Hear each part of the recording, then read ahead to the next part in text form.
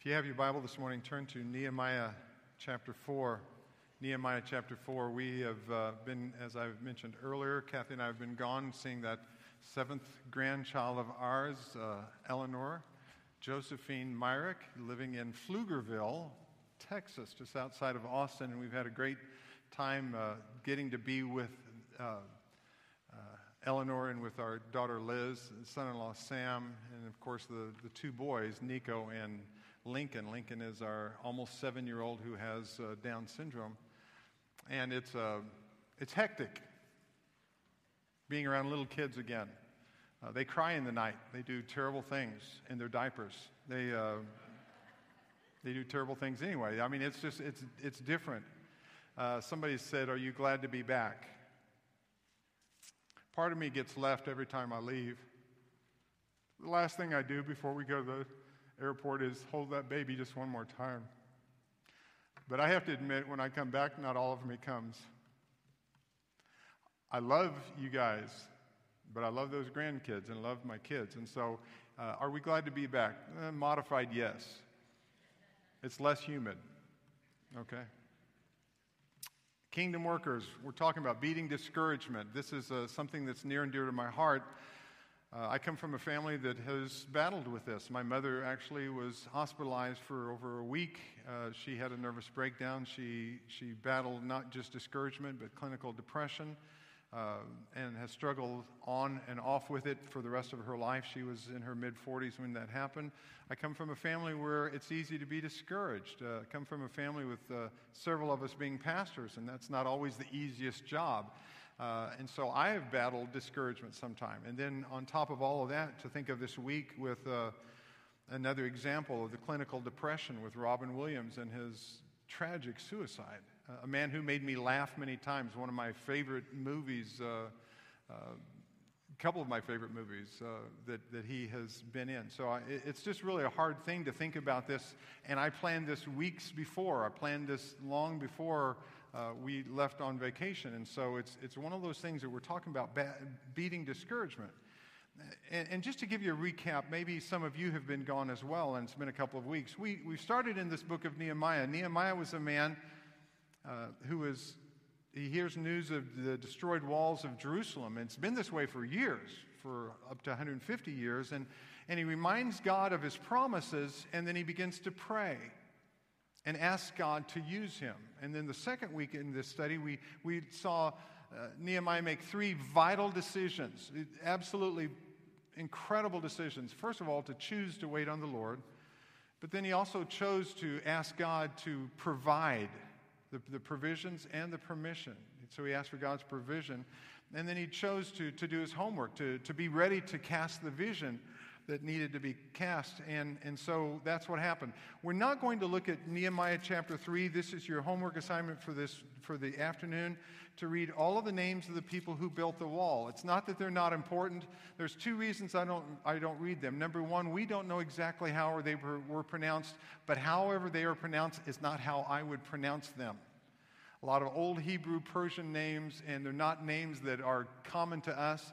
But I want to just point out that the categories there is that they were perfume makers, and they were druggists, and they were storekeepers, and they were people who did everything except construction. There were no carpenters, there were no stonemasons, there were no construction generals. None of the people who built the wall in Nehemiah were people that you would expect to build. And what's also interesting is that there are just as many women and children named just about as men. So it wasn't that the guys decided they would go build the wall. And we've talked about this before. The stones weighed 40 to 60 pounds per stone. Some of them weighed a lot more than that. But most of them weighed at least 40 to 60 pounds. And so this was incredibly difficult work. Now, have you ever started a project and you get to a point where you get discouraged? You ever started a project and you think you're this far in life, and all of a sudden you just want to quit? I ran across this. In fact, one of my pastor friends, Jerry Westcott, gave this to me years ago. These are the 6 stages of every project. Now listen to this. The first stage is wild enthusiasm. You announce it and everybody goes, yeah. The second stage is disillusionment. He wanted to do what? The third is total confusion.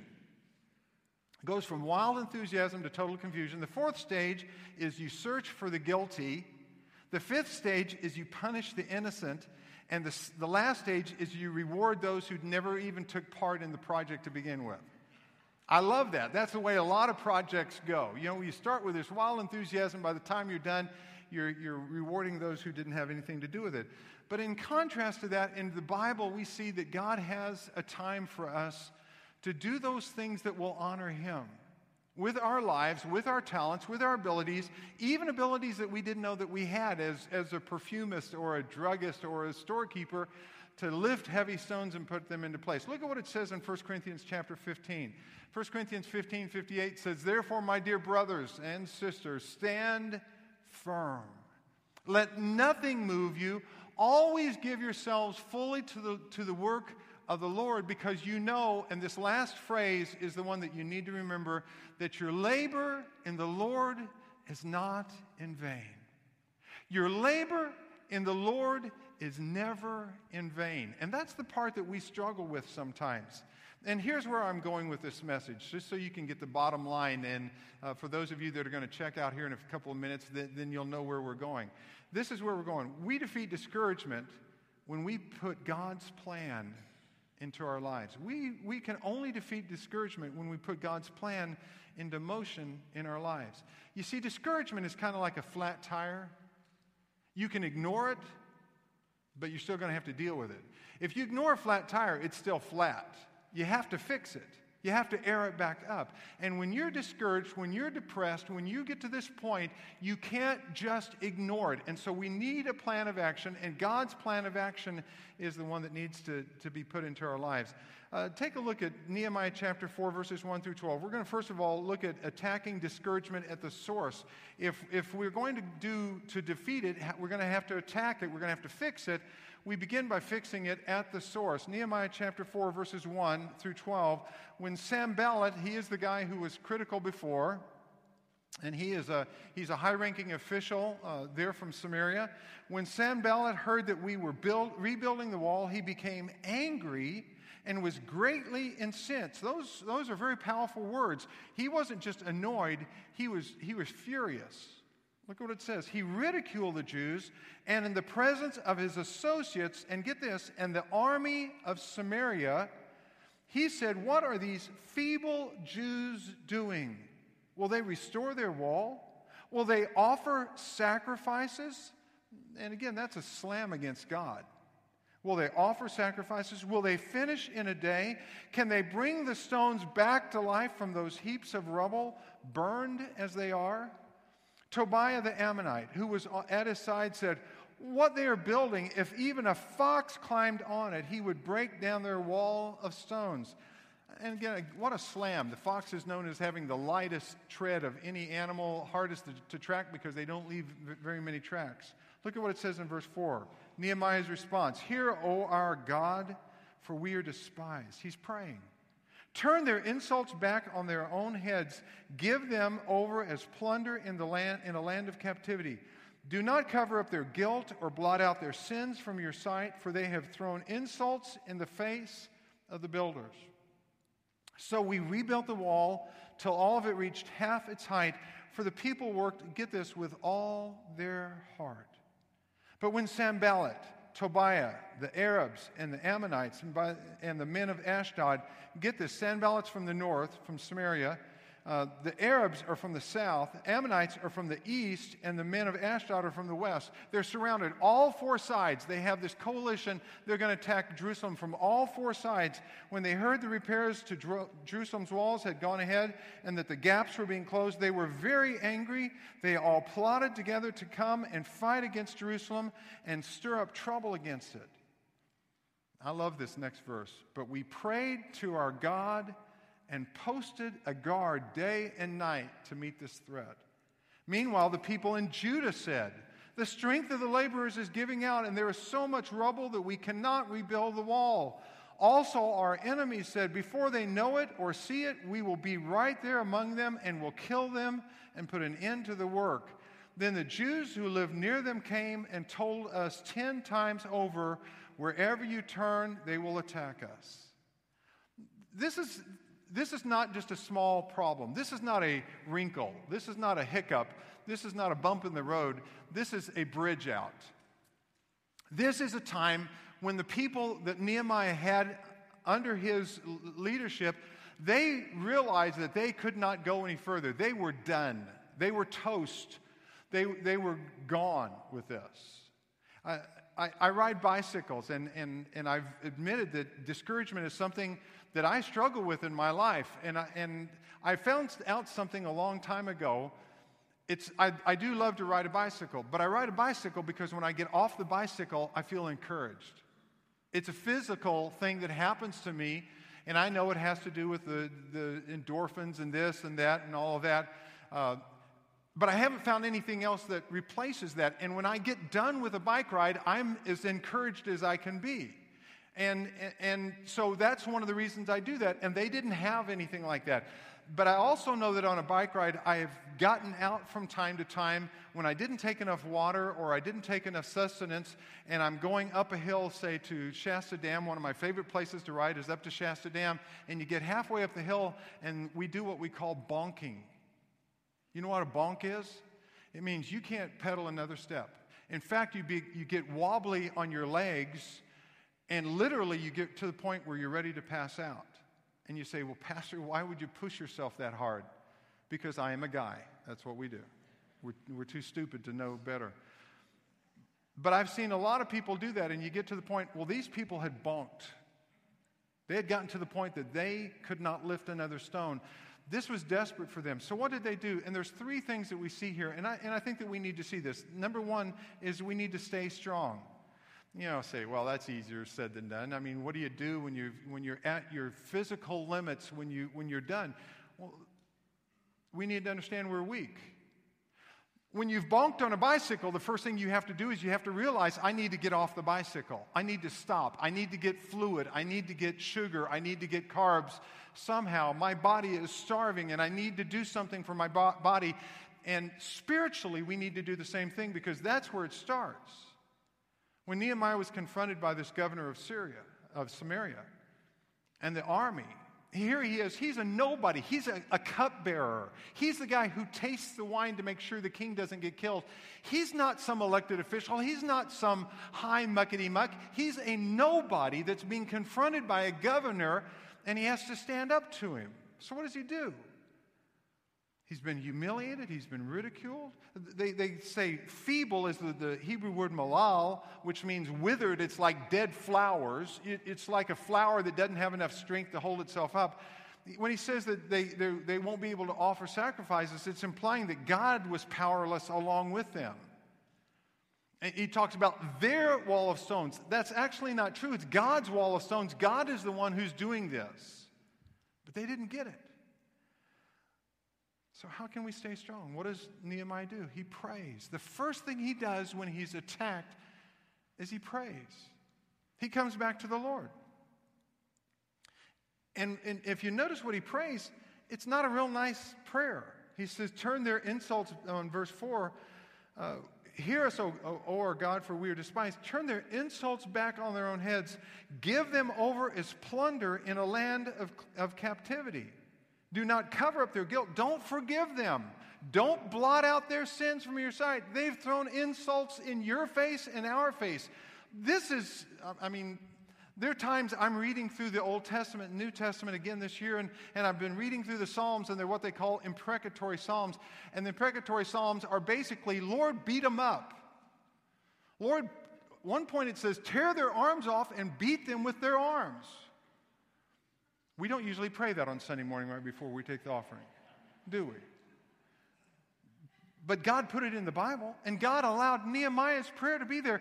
He realizes how serious this is, and he's begging God. He's furious with these people.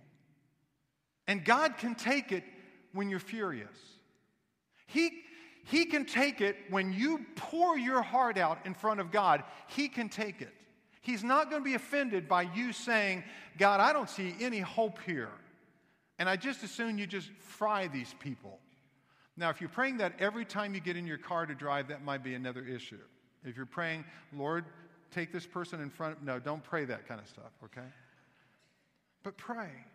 Ask God. Ask God. Romans 12:19 says, "Do not take revenge, my friends, but leave room for God's wrath." There's a time to turn the other cheek.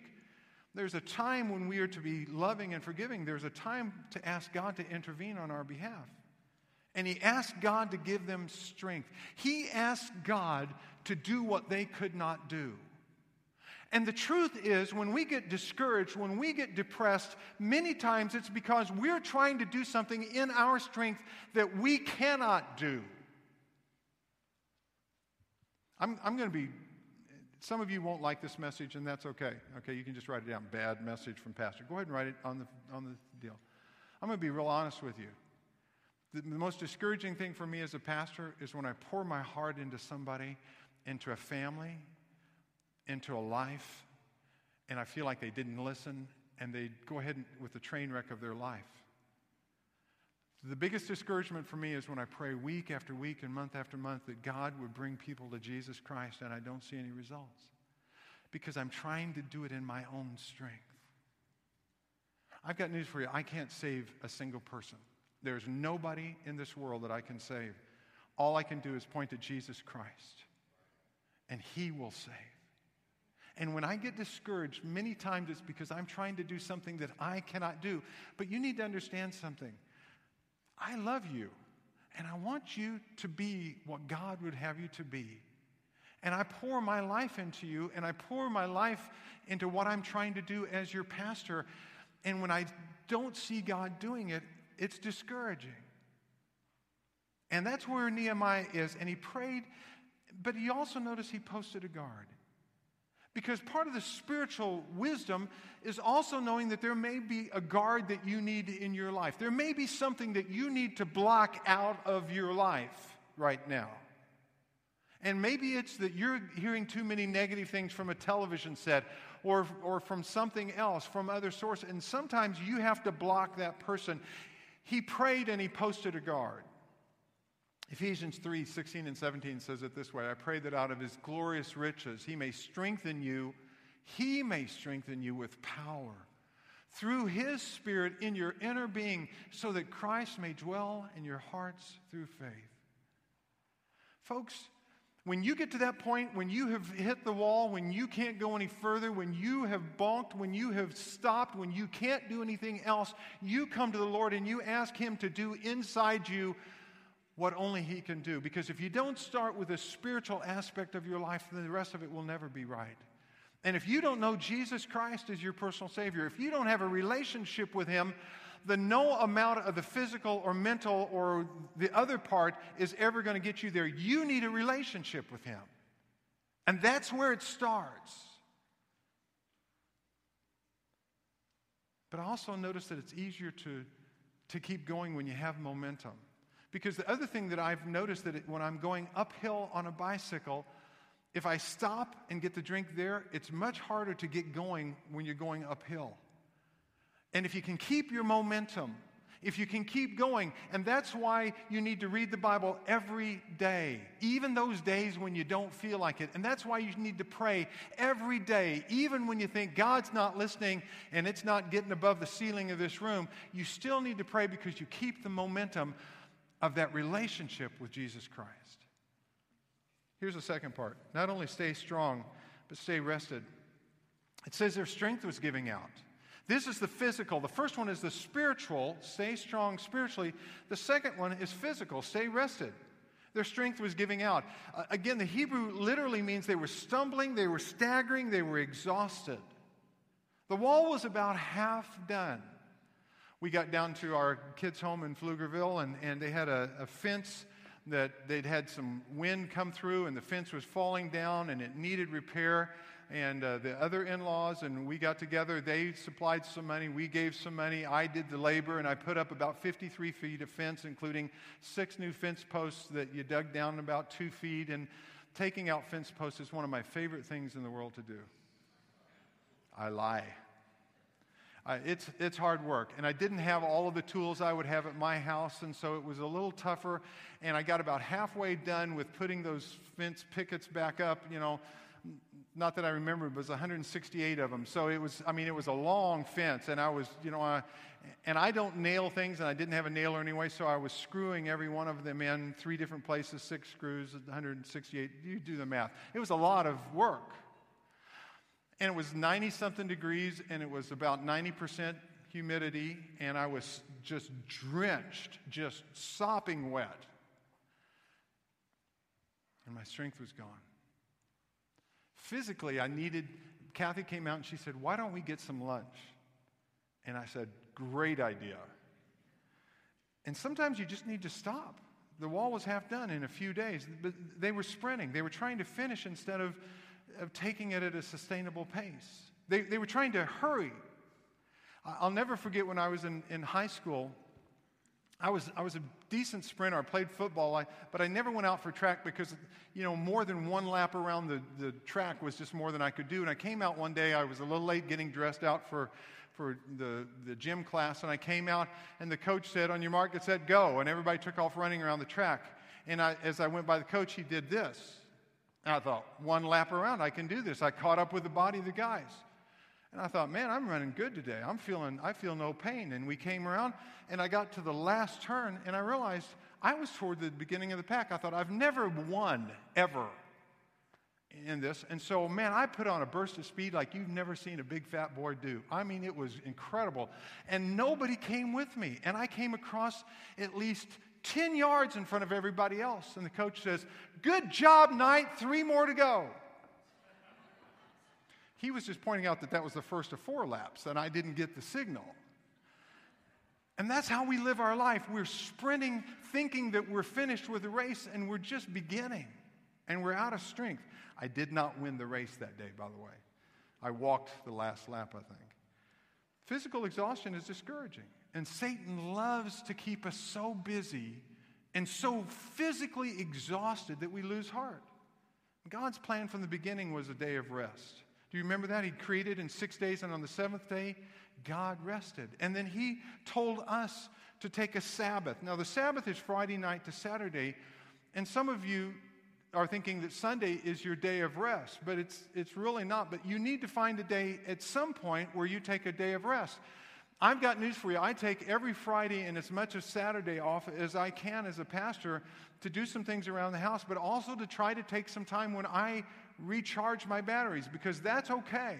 I served with a pastor many years ago in Amarillo, Texas, and he always told everybody, "I haven't had a vacation in 11 years. And people would say, "Oh, he's so godly." And his marriage blew up, and his ministry was over, and his kids didn't like him because it wasn't godly, it wasn't right, it wasn't biblical. We need to take the time to rest. And we don't understand that. Psalm 91:1, look at what it says. He who dwells in the shelter of the Most High will rest in the shadow of the Almighty. And we don't understand that, but God made us with a capacity, but there's also a time to sit back and say we need to rest. We need to take some time off. When's the last time you rested? When's the last time you physically felt recharged? And here's the third one, stay focused. Not only stay strong, which is the spiritual, to stay rested, which is the physical, but stay focused, which is the mental. And this may be the toughest one of all. If you remember, it says that as they were going, all they could see is there's so much rubble. Verse 10, the strength of the laborers is giving out, and there is so much rubble that we cannot rebuild the wall. This wall literally had huge fires, and the fire was so hot that it had cracked some of the limestone, some of the stones, so that they weren't reusable in the wall, and some of the actual stones themselves had been so superheated that it cracked them and destroyed them. And they were having to clear this rubble as they were going through, and just all they could see were the problems. They were half done. The newness had worn off. We go with our daughter and son-in-law to Target to return some diapers because Knight babies, Myrick babies aren't born small. We start out 8 pounds, 13 ounces. She was 20 inches long. By the time we left, she was 22 inches long. 2 weeks, 2 inches. Big babies. So newborn, not so much, The doctor told us when Jonathan, our youngest son, was born, why don't you just have him walk up to the nursery? So you understand, we don't have these little tiny little fragile babies. They start out big, and so she's this big baby, and they were returning diapers. And I said, well, we're going to take these 2 packages of newborns back and get 1s and 2s. And I said, well, how many comes in a package? 100. I said, 100 diapers? That'll last you a long time. And not so much. Not when we started being around there. The newness wears off real quick on changing diapers. The newness wears off, and all of a sudden some of the work. But do you focus on the diapers or do you focus on the baby? You're not changing diapers. You're caring for someone that you love. Do you focus on the rubble or the results? Do you focus on the imminent attack or the accomplishments? Do you focus on defeat or the determination to do what God's given you to do? What do we focus on? In verse 6, it says the people worked with all their hearts. And by the time we get to verse 10, they says, we can't do it anymore. Mentally, they were gone. We focus on all the wrong things. And when we focus on the wrong things, what happens? It's never good. We think it's innocent, but it's the worst thing that can happen to us. Chuck Swindoll tells a hilarious story. It's a true story. A young mother, or a mother by the name of Edith, had 8 children. She came in one day, and 5 of them were huddled around in the kitchen. And Edith, she lived in Massachusetts, I believe it was. It was Darlington, Maryland. And they're huddled around in the kitchen, and the mother couldn't see what the kids were doing. And they said, what are you doing? They said, we're playing with our new pets. And she looked down, and there were 5 children and 5 baby skunks.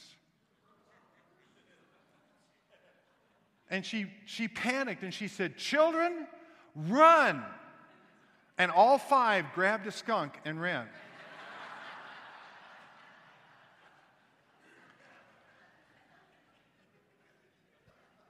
If you focus on skunks, maybe that's why your life stinks. If you're focused on what seems to be an innocent thing, it's going to make your life really complicated at any moment. And we live so much of our life focused on the wrong things. And the Lord, time after time, in Scripture is trying to say, no, focus on me. Hebrews chapter 12, verse 2. Let us fix our eyes on Jesus, the author and perfecter of our faith, who for the joy set before him endured the cross, scorning its shame, and sat down at the right hand of the throne of God. The next time you see that wall, realize that God is above the wall. The next time that you think that you can't go one more step and you're focused on all the rubbish, focus on Jesus. That's what he's asked us to do. I ran across this, it's called In the Arena. Teddy Roosevelt. I ran across it years ago, and I've kept it on my desk for many, many years. I have a pile of things that when I get discouraged, I read them. This is what Teddy Roosevelt said in this speech called In the Arena. And it is not the critic who counts, not the man who points out how the strong men stumble or where the doer of deeds could have done them better.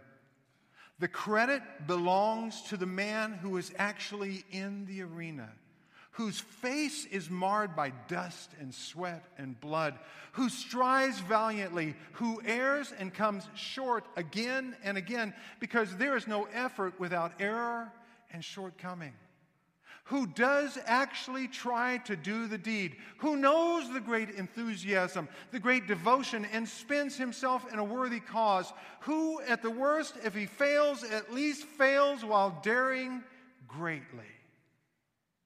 And God wants us to be in the arena and realizing that when we get there, we focus not on the arena and the dust and the sweat and the blood, but we focus on the one who called us into his service.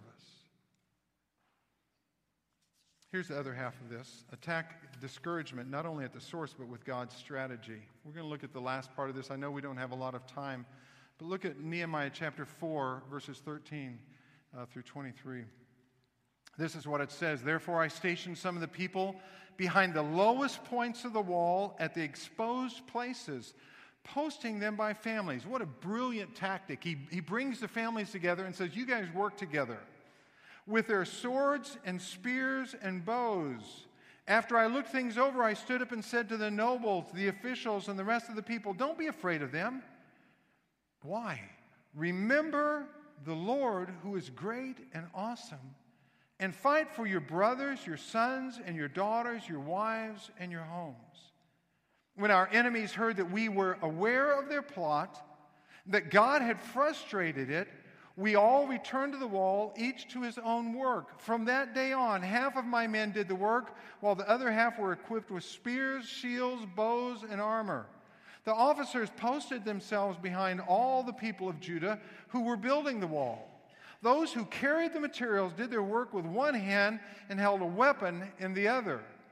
And each of the builders wore his sword at his side as he worked, but the man who sounded the trumpet stayed with me. Then I said to the nobles, the officials, and the rest of the people, "The work is extensive and spread out, and we are widely separated from each other along the wall. Now get this, whenever you hear the sound of the trumpet, join us there. Our God will fight for us."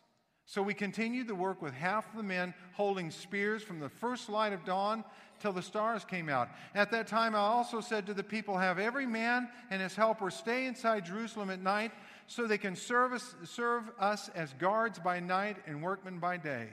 Neither I, nor my brothers, nor my men, nor the guards with me took off our clothes. Each had his weapon, even when he went for water. I mean, these guys were prepared. These guys were all in. These guys were completely committed to this. So what's God's strategy for us? What's his strategy for you today? If you're battling this discouragement, if you're battling this thing in your life, here's the first thing: work as a team. Play your position. He divided them by families, and Nehemiah taught them to work together as a team. Good teammates carry their weight on the team. Good teammates do their part. And some were assigned security. I tend to think that he rotated it so that some who were assigned security, maybe they were watching one day and working with the heavy rocks the next. I don't know, but at least there was this different assignment. And some worked with a trowel in their hand and a weapon in the other. Can you imagine that? I'm going to keep my hand on the sword, but I'm going to keep here working with a trowel. I love that.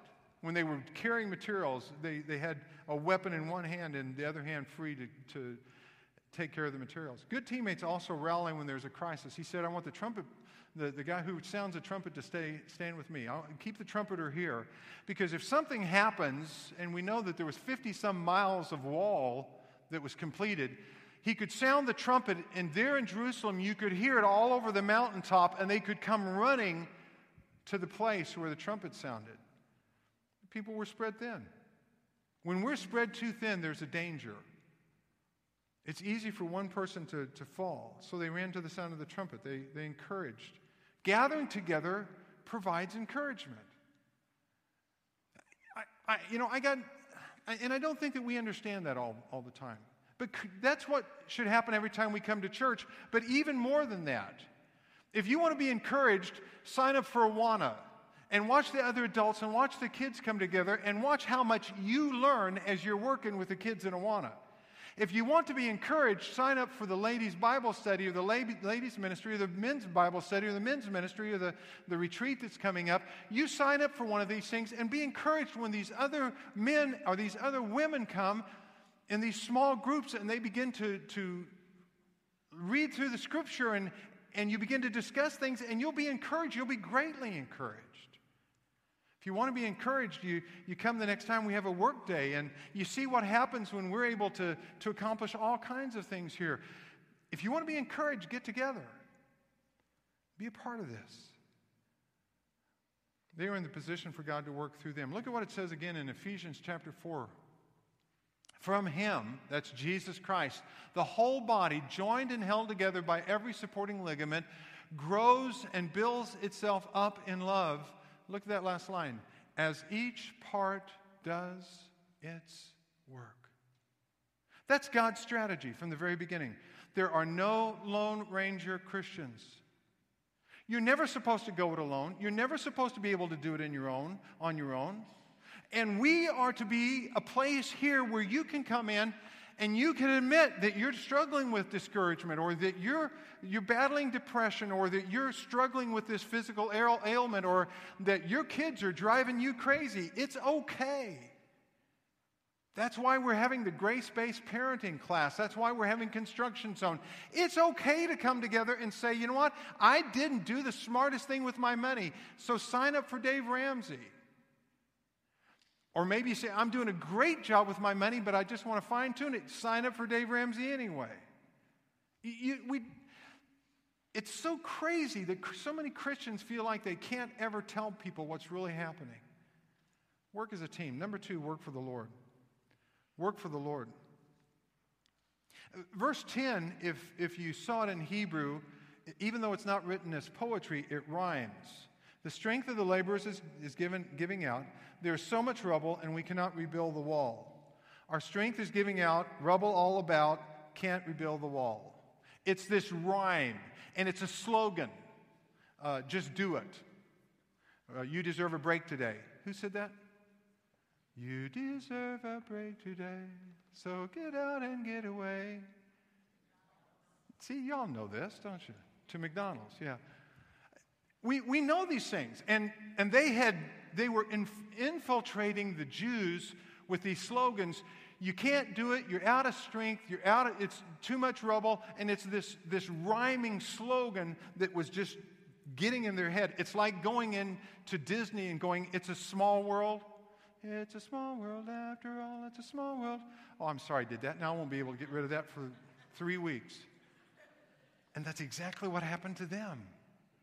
It was in their mind, and it was destroying their confidence. And the Lord says, well, what does Nehemiah do? He came up with his own slogan. Remember the Lord and fight for your families.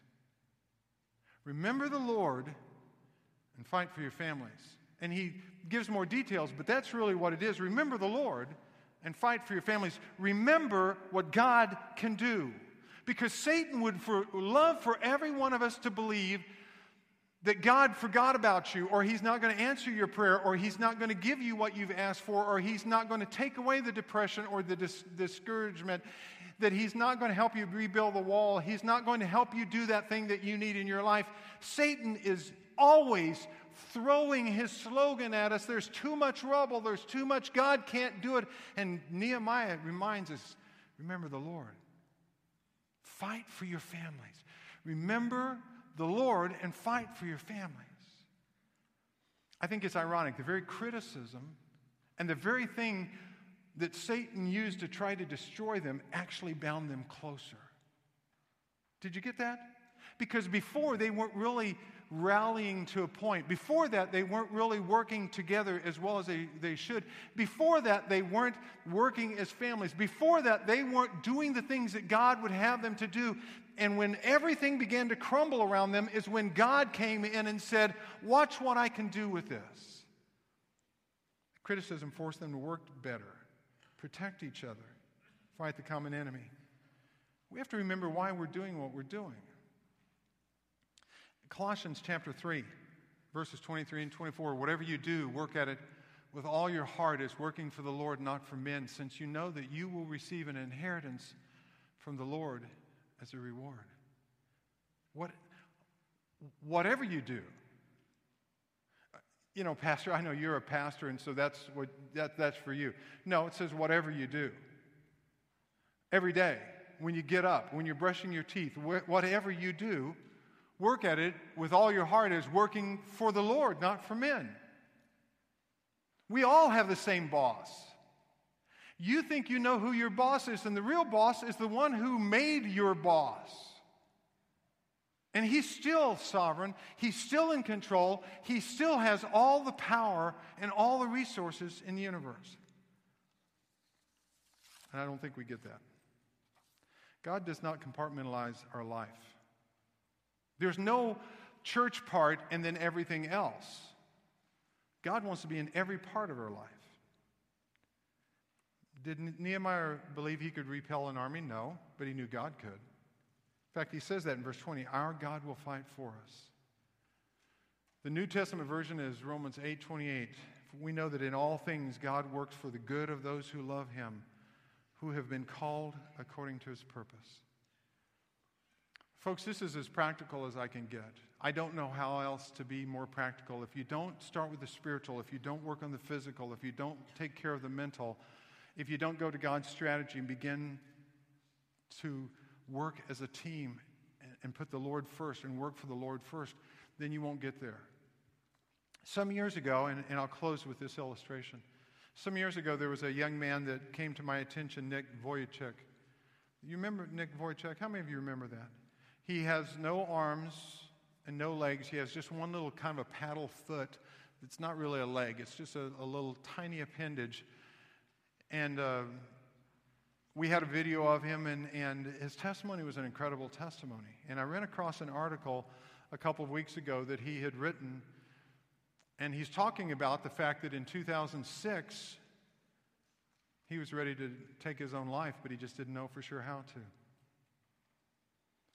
He was doing ministry, and he was doing quite well, and he'd made a lot of money, but he was lonely. He said, I had people come and help me, and I had people I could pay to be there to clean my house and to help me in other ways, but I didn't have a person. And he said, I cried out to the Lord, and he said, I felt like if God would just heal me, would just give me arms and legs, it would be the greatest miracle, and everybody could see me. And in 2006, he just prayed, Lord, either heal me or kill me. Either heal me or kill me. And after a period of really being depressed and really being discouraged in his life, he came to the point where he said, okay, God, if you don't want to do that, then there's three things I want. Number one, I want my ministry to go global. I don't want to just be in the U.S. anymore. He's from Australia. He says, I want to be able to go back to Australia, and if you really wanted to go global, I can be in South America and I can be in Africa. Again, this is a man who does not have arms and legs. Travel is extremely difficult. But he said, I want my ministry to go global. Number two, I want a wife. Somebody who loves me for who I am without arms and legs. And the third one, he says, I know is impossible. I want a child. In 2009, he took his first international trip to Africa. And since 2009, Nick Vujicic has taken 17 trips around the world. This last year, in the end of 2013, he was in South America, in Brazil. In one of the stadiums, they had to stop people coming in because they had 110,000 people come and hear Nick Vujicic's testimony. At one time, live, 110,000 people. And on that day, 27,000 people accepted Jesus Christ as their Savior. In 2012, a woman came to Nick to pray with him after the end of the service. She admitted that she'd made a mess of her life and she didn't think that God could ever use her. And he said this to this woman, if God can use me with no arms and no legs and it's no problem for him, what makes you think he couldn't use you? They began this relationship, first of all, just communicating back and forth, and then later in the year, Nick Vujicic got married. In 2013, they were blessed with a son. He told a person one time, I can't have a wife. I don't even have a hand to hold her hand. And the guy says, you have something more than that. You have a God that can hold her heart.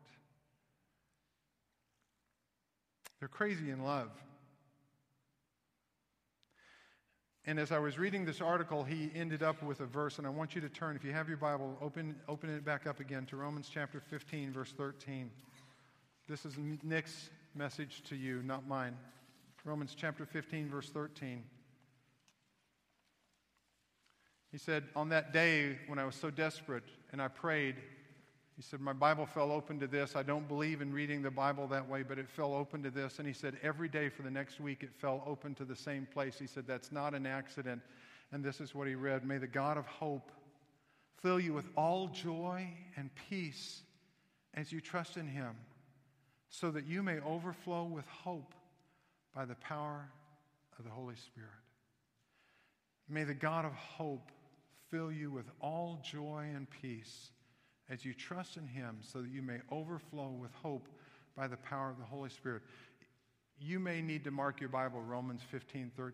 By the way, Nick is so funny. He said, I finally figured out that there was a crease in the page, and that's why it was falling open to the same place every day. But he said, how can I crease something when I don't have hands to crease it? God must have. Let's pray. Father, I don't know who's discouraged out there today. I don't know who needed this message other than me. And I desperately needed it. I just thank you, Father, for your love and your grace and your goodness. And I thank you that you are the God of hope that will fill us with all joy and peace as we trust in you. Because it begins and it ends with you, Father. With your love, with your grace, with your strength. It's all focusing on you. It's in Jesus Christ that we find our hope, our strength, our joy, our purpose, the plan for our life. Thank you, Father, for what that means. Thank you, Father, for what you're doing in us even today. We pray this in Jesus' name. Amen.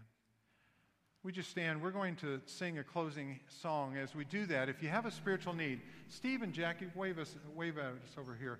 Other deacons and their wives would come. If you have a spiritual need, come and sit on one of these chairs in the front. They would love to pray with you. You want somebody just to pray with you? Do that. As we sing this song, this is your time. What are you going to do with what you've just heard?